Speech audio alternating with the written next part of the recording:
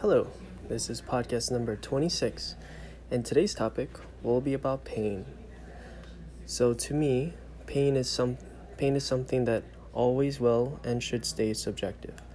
People should realize one of the greatest sins is to compare your pain to someone else.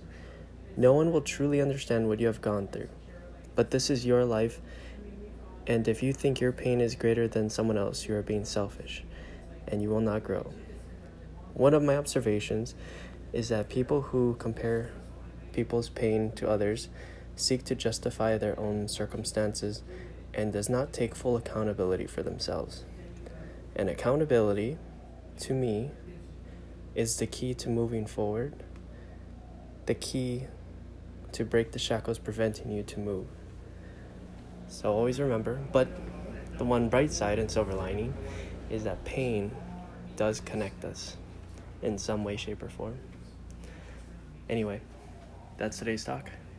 Hope you guys got something out of it. Take care. Peace.